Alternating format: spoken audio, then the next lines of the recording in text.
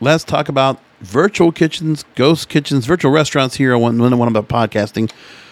Let's go and talk about it because there's a lot of things going on with the Eat Restaurant, you could also call it. Quartz.com put out a good story about this, about the business being done by the ghost kitchens. If you might remember a few months ago, we talked about virtual kitchens here on the program.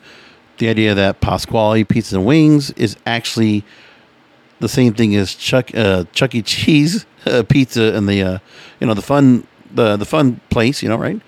You have. What is there also? We got a couple others. I'll mention those right here on the show. Oh, yeah, Mr. Beast Burger, which is actually Brio Tuscan Grill. There's the Roasted Wing, which is part of the Anthony's Coal Fire Pizza chain here down in South Florida. Let's bring up some others. What's happening is other companies are actually doing the virtual restaurants, not just because these big companies are doing this to sell other products, but other restaurants are doing the same thing.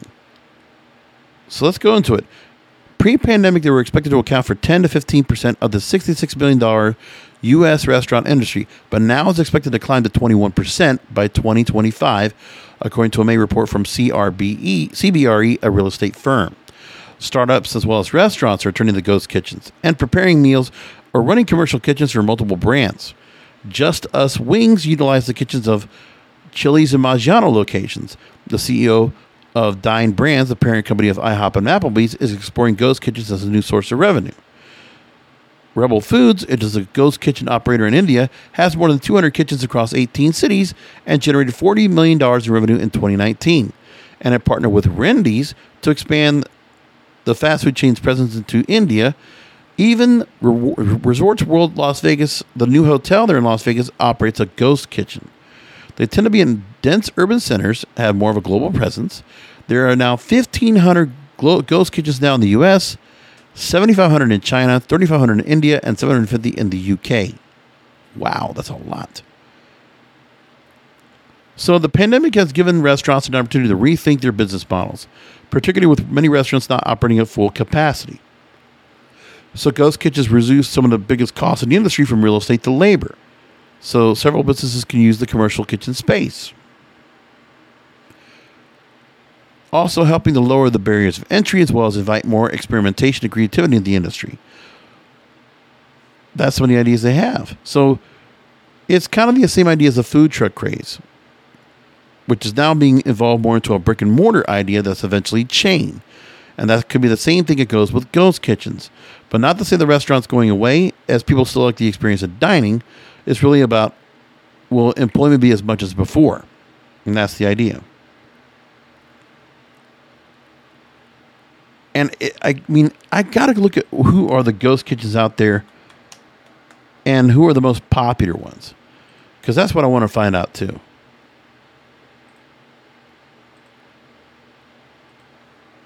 So I'm going to put a real quick message on here.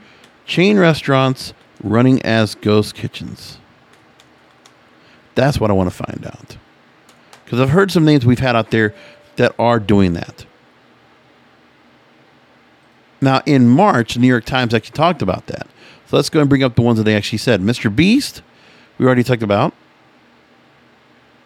Buca di Beppo, and we mentioned also Brio Tuscan Grill, run all the Mr. Beast Burger locations. Now, this is a story I brought up last year when we talked about it. So, for instance, we talked about Pasquale Pizza Wings. Neighborhood Wings was actually run by Applebee's. So, there was a point that Applebee's did do that. Just Wings, run by Chili's.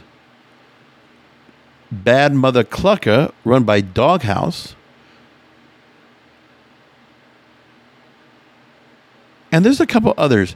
I'm trying to think. Denny's actually has one. What's the name of that one now? It's so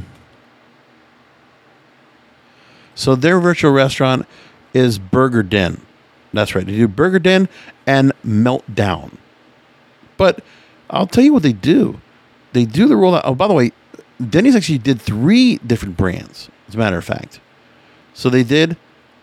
There was Burger Den, Meltdown, and I forget there was another one they also had too. But that's really kind of the idea. And the Burger Den idea, when I looked at it, it was really kind of cool because of the fact that I actually took an order for Uber Eats from Denny's, and they had them in nice white boxes with the sticker on it. And then you just look, and the burgers look great. They look tempting. I mean, the burgers look good at Denny's. All right. IHOP also really makes a damn good burger. Don't slide on the burgers at IHOP and Denny's. They are damn good. Very well made, solid burgers. Matter of fact, I might be hungry to get me an IHOP burger tomorrow. I might just go and order one on the way to work. But the idea is that it's just they put them together, change the packaging, change the look at Denny's, and then voila, you're looking at something else. If you're just changing the packaging, you're keeping the same food, and you can just put the wool over people's eyes. They won't know what's which. Like it's kind of the Pepsi challenge. It's the same idea. Because some people, they do have a stigma when it comes with certain restaurants, and when they have this, it just changes up. But the money is coming in. And there are other companies doing the same thing, big or small, that are using ghost kitchens because it's just another way to rebrand themselves without having to put out a big restaurant and a big spread. They just think, well, we could do a gimmick that might work, that we could just do something that sells a couple of things on the menu, and it just goes like that. And sometimes it works. And obviously it does now. Look at that. There obviously be more, look at that, 21% of restaurants operating with virtual kitchens, or virtual restaurants or ghost kitchens. That's a pretty significant number when I look at that. Anyway, I'll leave it there, and I'll talk to you next time.